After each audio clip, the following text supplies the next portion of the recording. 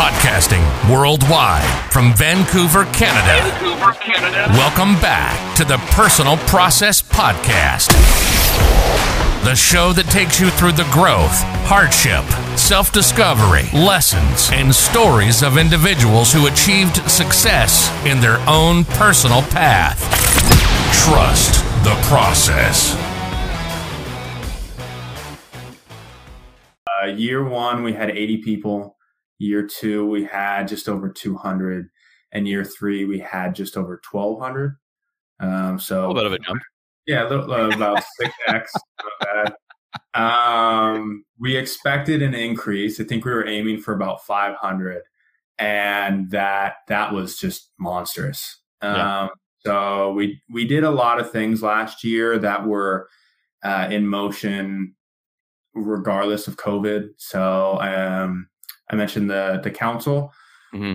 So this ties back to what we talked about earlier with diversity of thought and things like that. So I know based off of what I've done, what I've read, et cetera, that you go further, faster, better with a diverse group working towards a similar goal, right? Absolutely.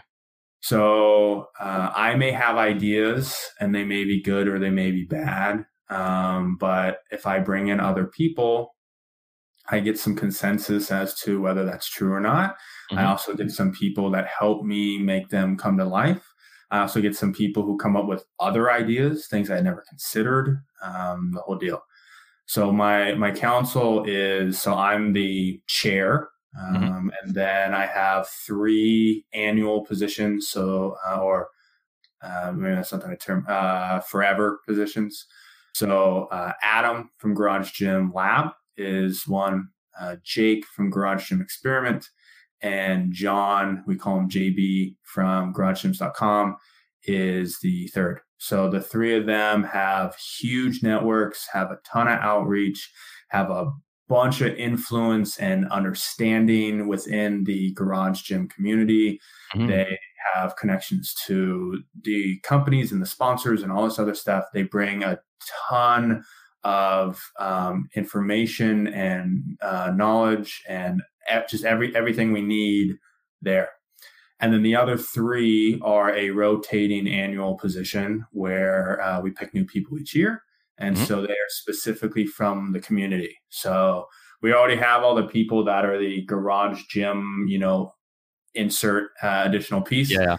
We need regular everyday people as well to make sure that we're, one, keeping fresh eyes and fresh minds and everything, but also to make sure that we're not steering the competition in a direction that doesn't actually fit the community itself. So last year I had TJ, Josh, and Emily. They were the first, so that was the first year for the council. Mm-hmm. TJ has a background in, he works for a veterinarian. Does a lot of their business management stuff and all kinds of things. I'm probably far underselling what he does. I think he's probably the backbone to doing a lot of what keeps that business going every day. And he was going to be in charge of local meetups. So setting up, like how do you invite your friends over and things like that. And then COVID happened and we went, we're not gonna do that. Like if you want to have a few people over, that's on you, but we're certainly not going to give you ways to help you to make that happen. So TJ pivoted. He was the one who got the True Form Runner connection and a bunch of other stuff. He brought in, one of the prizes was a bed from Perform Asleep. So the person who won got to pick whatever size bed they want. So they got a free Cal King Perform Asleep bed. That's a game changer right there. So TJ knocked it out of the park, even though it wasn't the thing he was supposed to be doing. He just went, no big deal. Here we go. Let's make it happen. Josh did all of our graphics. So he designed our logo. He designed all of our communication flyers and everything like that. I know enough about Photoshop to be able to tinker and take like, here you gave me this, I can move it here or here, but creating from scratch, my analytical, logical brain, everything is squares and everything is lines. And I know it doesn't look good, but I legitimately cannot get outside of that box. Pun intended, right? Literally it is not, I just can't. I've tried to like, a diagonal line here and some dustings here, whatever. And I just go, that looks terrible. What am I doing? So Josh did a phenomenal job of just everything. He is, I think what I said before is he is frustratingly good at doing such a good job in something that I wish I could do, but can't. But that also proves the purpose and point of the council, which is he has skills that I don't. And then Emily handled the data. So she set up what was the Google form for us to track it in a spreadsheet. So the first year I tracked everything. I literally opened up post by post and then typed it into an Excel spreadsheet. So I type in your username and then type in your lists. And I did that for all 80 people. In year 2, for the 200 people, I had like 10 people volunteer to essentially do the same thing. And then we went, okay, if we keep growing, like this is just not sustainable. Not feasible at all. Emily came up with what we could do. And then like everything else, it evolves year to year, but that was immense. If we had tried to do it any other way, 1,200 would have just buried us in a manual, not to mention the errors and all kinds of stuff. Oh, yeah. I guess you guys could say that was your personal process. Huh? Yeah, there you go. So this year I have Bruce, who was a sponsor last year, actually. So he brings some really unique perspectives, being a sponsor, being a home gym lifter, the whole deal. He works for a company and does a lot of marketing stuff and things like that. Eric, who he does some analysis stuff in his day job. So he's handling the data side this year. So trying to bring that process even more sustainable, trying to make sure that when we go year to year, the data kind of flows. So people can change their Instagram account names. That makes it really hard from a unique identifier perspective to tie what you did in year 1 to year 6. If your Instagram name changed from Joe lifting to gray matter lifting to Joe gray matter lifting to, whatever. So trying to figure out that process. We allow parents to submit on behalf of their kids, so their kids don't have to have an Instagram account. So making sure that we are tying it back to the account that has the video, but also not duplicating that unique identifier. So that way it doesn't look like we have 2 submissions for one person. So how do you handle that? It's probably a concatenation of username plus name or something, right? But again, I'm pretty good with data, but a lot of other people are better. So that's why I have somebody else. And then Chris is actually up in Canada. And he's our first non-US member, which is fun. Him and Eric are actually mods on Reddit with me. And Chris is a competitive powerlifter himself. He is in the military and all kinds of crazy stuff. And he is running the coaching and training side.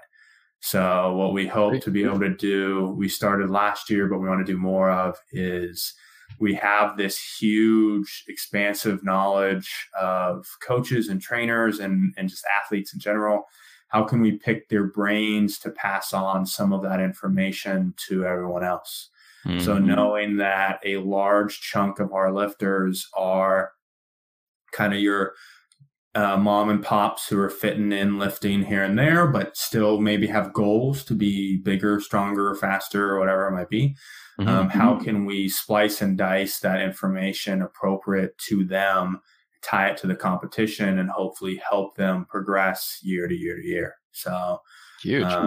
Yeah, it's the council has been awesome. I learn a lot from everybody. They have ideas around, we could potentially turn it into a nonprofit, and then raise funds through various means. So I talked about the data piece. So the discussion we're having a little bit now is do we start tiptoeing into a kind of big data realm, and collect more information on our lifters to then be able to sell to sponsors? Do we have a pay to play motto for the sponsors where we say, if you're at this tier, you need to give in this level of a prize, but you also pay $500 or whatever it is, and then that guarantees you X amount of posts and this, that, the other thing, whatever. So there's a lot of different things we're discussing. And again, the council not only comes up with those ideas, but then we all discuss and say, like, do we want to do that? Right. In a world that is constantly fighting Google and Facebook and Twitter and whoever else for collecting their data, do we want to do that? I don't know. Maybe keep it optional for the user to choose. And so that's actually what we did last year. Was we said, here's the required stuff, and it's like 6 things. And then once you move on to page 2, it's all optional, and you can fill out what you want or not. So, and then, there's constant evolution for all that stuff. Absolutely. And to figure out, what do we want to do? How do we want this to work? One of the nice things is I never intended to make money off of any of it, and I still don't. Yeah. So it allows me to be a little pickier. If this was the only way that I made money, then I'd have to go with the thing that makes the most money. For sure. Instead, I can make sure that the competition stays focused on the mission and the vision of community. What we're trying to accomplish. Yeah, exactly. So bring the community together, and help everyone be a little bit better year to year. So. Absolutely. And just one thing to speak on the fact that, Joe's not trying to make money from this. I'm not sure if a lot of people know this, but you have a year plus of content online on your blog. And I'm not sure if it's on your YouTube video as well. Is it? Yeah. You're talking about my reviews and stuff? Yeah. So no affiliate marketing at all, which means that essentially whatever he reviews, he does not get paid for it. He doesn't get a kickback from the site. And this is just something that Joe's really passionate about. And I mean, I think that's what's kind of causing that exponential growth, right? Because people see it's real. Yep. Yeah. So the other 3 guys I work with, so Jake, JB, and Adam, they all do affiliate links and stuff like that. And I think there's a teeter-totter balancing act when it comes to affiliate work and everything like that. I think they tend to walk it pretty well. I think some others maybe go too far in the one direction. So to be able to make the most amount of money through affiliate links, you have to put out the most amount of content. You have to pay the least amount for all of your stuff. And you have to handle as many things as possible, right? So if you put out a review every 4 days when you've handled a product for 2 days, and you just slap it up there, and the shorter time period it takes for people to read the review or watch the review, et cetera, the more likely they are to finish it, to then get to the link that then has them buy it. Like, there's all these potentially really actually negative qualities for a review that would actually help you sell more. And so what you see sometimes is these people who put out it's like a 1-pager, and it essentially just copies the product information and then has a couple of pictures and is like, this is how you buy it. And they put up 8 links to whatever it is. And again, they just handle an enormous amount of products because they're just they're pinging anybody who sells anything. They're talking about every shoe that's ever come out, anything that can tie in at all through Amazon or Rogue or whatever. They do it. I mean, anywhere in the world, right? Like for any product or service too, because let's be honest here, Joe, no one's going to take an affiliate link when they give, well, not no one, but the majority of people probably wouldn't take an affiliate link that gives kickbacks of like, let's say 10 to 20% and say, yeah, this product sucks. Because they're kind of, they're taking themselves out of the affiliate game for new people. They're going to see that. And the fact that who's going to buy a product when you just said it's not good? Yep. So flip that around, and Jake, Adam, and JB do a really good job of blending the idea that they only get things in their gym that they actually want to use, as opposed to just anything on the planet. Right. So Adam's very specific on what he brings in. It's only things that he plans to keep long term.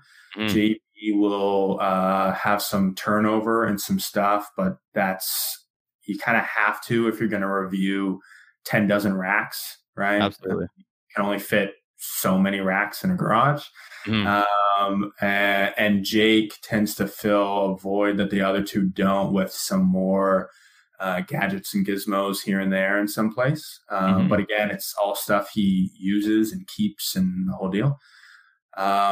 And again, they're specific on what they're looking to review, use, the whole deal. A lot of the reviews take them, JB's handled, like, no joke, I think 50 plus barbells, and it still takes him about a month. Yeah. Seriously. His walls are covered in like gun racks for bars. So he's handled that many. He could probably write a review on a bar in a day, right? Yeah. He pull it out of the package, feel the knurling, look at the components, spin it, load some plates, and go, yeah, I know what this is going to do. It still takes him at least probably a month, if not longer, to do a review on a bar. Adam, some of the things he's done have taken 6 months or more. So they're very detailed. So they're not just regurgitating the specific pieces. They're actually informing the reader more about what the product is, why it's good, why it's bad, why product specs maybe don't always translate into performance. So there's a lot of ways for bar companies to beef up what they're selling without it actually having a noticeable difference to the consumer. Do you mind giving us one point about that? Like, what's one thing that people can look out for? I'm not good at that. Fair enough. So I attempt to stay in my lane. So JB, him and I had a conversation at one point. So I did one barbell review. I reviewed Ohio bar that I have, and I just kind of talked about, how it's still together and, what it looks like after a year and things like that. When JB and I started talking more regularly, he started dropping a few notes about where bars are made and the difference between Taiwan and China and all these other things. And I went, even the quality of steel. Yeah. And I just went, okay, I am out of my league here. Like, trying to put out a review on bars when I don't know anything that he's talking about. It's disingenuous to the reader for me to put something out and claim that I know anything that I'm talking about. In my opinion, right? So you know what, though, I will respectfully counter that, and I will say one thing, though, because if you don't know all of these background things, you have one advantage that the others don't. You have the advantage of a regular layperson actually using that bar and how their experience is gonna be. So I actually use my wife for that piece a lot of times. So that's fair. In a lot of my reviews, especially anymore in the last couple of years, I give my wife's perspectives a little bit and give her, get her feedback. Do you like it? Do you not? Why? What's good? What's bad? Which is really helpful. One, I'm 6'2", 240, and she 5'6", 140 or something like that. So that's a huge difference. Male, female. I got much bigger hands. She's got smaller hands. I lift 500. She lifts 200. All these different things. And so, but just the general concept of, I've done hours of research on things that don't matter to most people when it comes to gym equipment. And she just gets to hear me talk about it occasionally in the background. Right. Yeah. So I'm totally with you. I just know that, combined with the fact that like I have held maybe 6 or 7 bars in my gym over the time. And like I said, G said 50 plus. It's just really hard for me to think that my opinion has much weight in that realm. I have no problem giving my opinion on other aspects of garage gym equipment, which is what I do. But yeah, specifically the barbell piece is just out of my hands. So, garagegyms.com. So it's garage, / or hyphen or whatever, gyms.com. And then Garage Gym Lab are the two that I go to if I was going to buy a bar, or I tell someone to, how to find out about a bar or whatever. Awesome. They're the two. So we'll throw that in the description. Yeah, they do a good job blending the affiliate link process with still providing quality content and information, and not only selling you something because they need to sell it. Right. So, and I think that is a hard line to walk. Yeah. So it does, me not doing that at all does give me a different ability. So I've told some companies before when they've reached out to me for stuff, I say, so you need to be careful. Like, I don't have to sell anything, so I don't have to be nice. So if you send me something and it sucks, I'm going to say it sucks. When it sucks. Like there's no holding back on this. Yep. I had a guy a year or two ago send me, it's this auto spotter system. So he's been making it since like literally like the 80s. His website looks for dumbbells. No, same thing. So you're probably thinking about the same thing. Yeah. He made it before them. Really? Yeah. So but his is not as refined, and he only sells it on his website. Okay. And his website looks like something I would have made in high school in like no joke. It is like a blue background with like a couple of, still images, just classic HTML coding back in the 2000s, 1990s. Yeah, it's really bad. So, and like the storefront's bad, everything's bad. So, so I told him, like, I dig into everything when I do a review. I'll talk about the business. I'll talk about the experience buying it as a customer. I'll talk about customer service. Yeah. I will learn as I go through using the product, and I'll share those experiences. If the product is hard to kind of get a control over or learn, I'm going to note that, right? Like and I think that's to your benefit as a business. Both in terms of being able to either improve it or just be able to tell future customers, it takes about 6 months to get the hang of this, or, whatever it might be. Absolutely. So, so what it does is it literally attaches to a bar, and you pull these kind of grips down, and you can go, and as soon as you are done, or if you were to fail a rep, you let go, and it tensions real quick, and it's tensions on these, like toe ropes. Huge. And so the toe rope is attached to the top of your rack. Technically, you could attach it to like your ceiling or whatever. And so the idea is that now, especially if you're training at home, you can't, if you miss a lift, whether it's on purpose or maybe you tear a pec or you whatever, right? That bar is not going anywhere near you. You're good to go. The biggest downside is the fact that you have to wrap your fingers around it and hold it, which is odd in the first place. And then two is the mental concept of letting go of the bar when it's in free space is just weird. Like, it just is really weird. That is such a ingrained process of don't let go of the bar, right? You're going to die.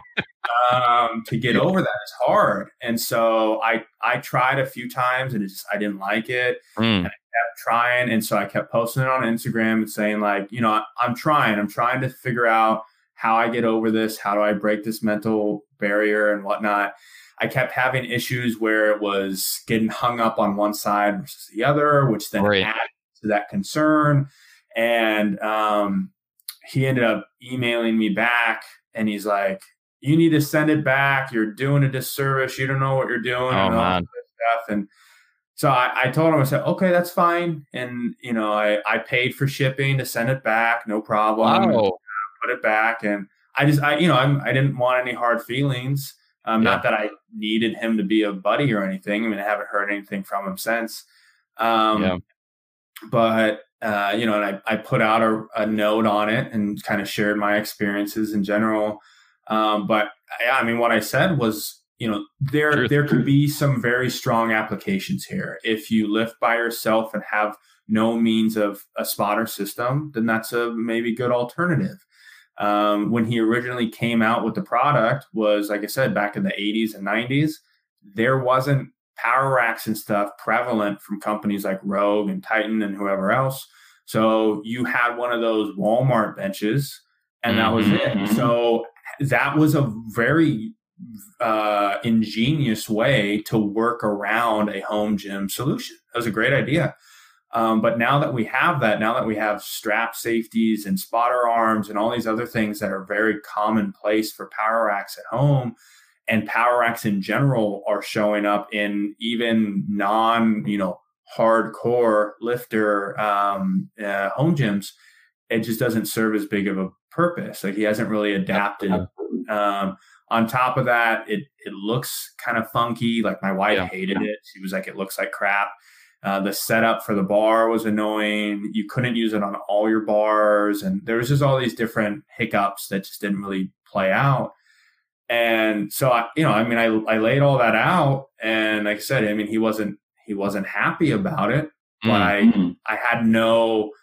didn't have an incentive or need or anything to say, it's great, give me your money. So, which is a nice place to be in. So. And you know what? I feel like by you even saying this, it might actually help. Because the users are like, okay, there is this fault, but maybe like that's not that big of a deal for me. And I usually, I don't know, bench press or squat with open hands, which I'm not sure if you should do. But anyways, and that was a genuine review. There's probably a lot of people commenting on Reddit or Twitter that they may not see. And like one idea, if the owner is listening, because I think it's a really cool concept, similar to like a seatbelt, where if the velocity just goes really quick compared to the previous second, just locks like that. I mean, that would be a fantastic product. Yeah. And yeah, I mean, the only unfortunate aspect that I'm a little bit sad to hear about, Joe, is like the fact that you have to pay for shipping. I think at least like, I don't know. I feel like he said he'd refund me, to be fair. Like he was going to, and I just told him, don't worry about it. You didn't get out of it what you wanted. So I don't expect you to handle like, to and from and the whole deal. So he sent it to me for free. He paid for shipping to me. So I paid to ship it back. I think it all fit in a flat rate. So it was, I don't know, $8 or something like that. Or okay. Whatever. That's fair. It wasn't like I paid $200 to send back some giant contraption or something. So yeah, that's fair. Sorry. I usually think about like shipping with the gym equipment being like $500. So I'm just like, okay, that's going to be a bit too steep. No. Yeah. Well, so. Hey everyone. I'm back after another amazing episode with another amazing guest. We hope we added value into your life so you could take the tips from this episode and fuel your process forward. If you enjoyed our episode today and think other friends or family members may also appreciate the lessons that our podcast brings, be sure to share us with them. Subscribe and rate our show so we know how we did. And always remember, trust the process.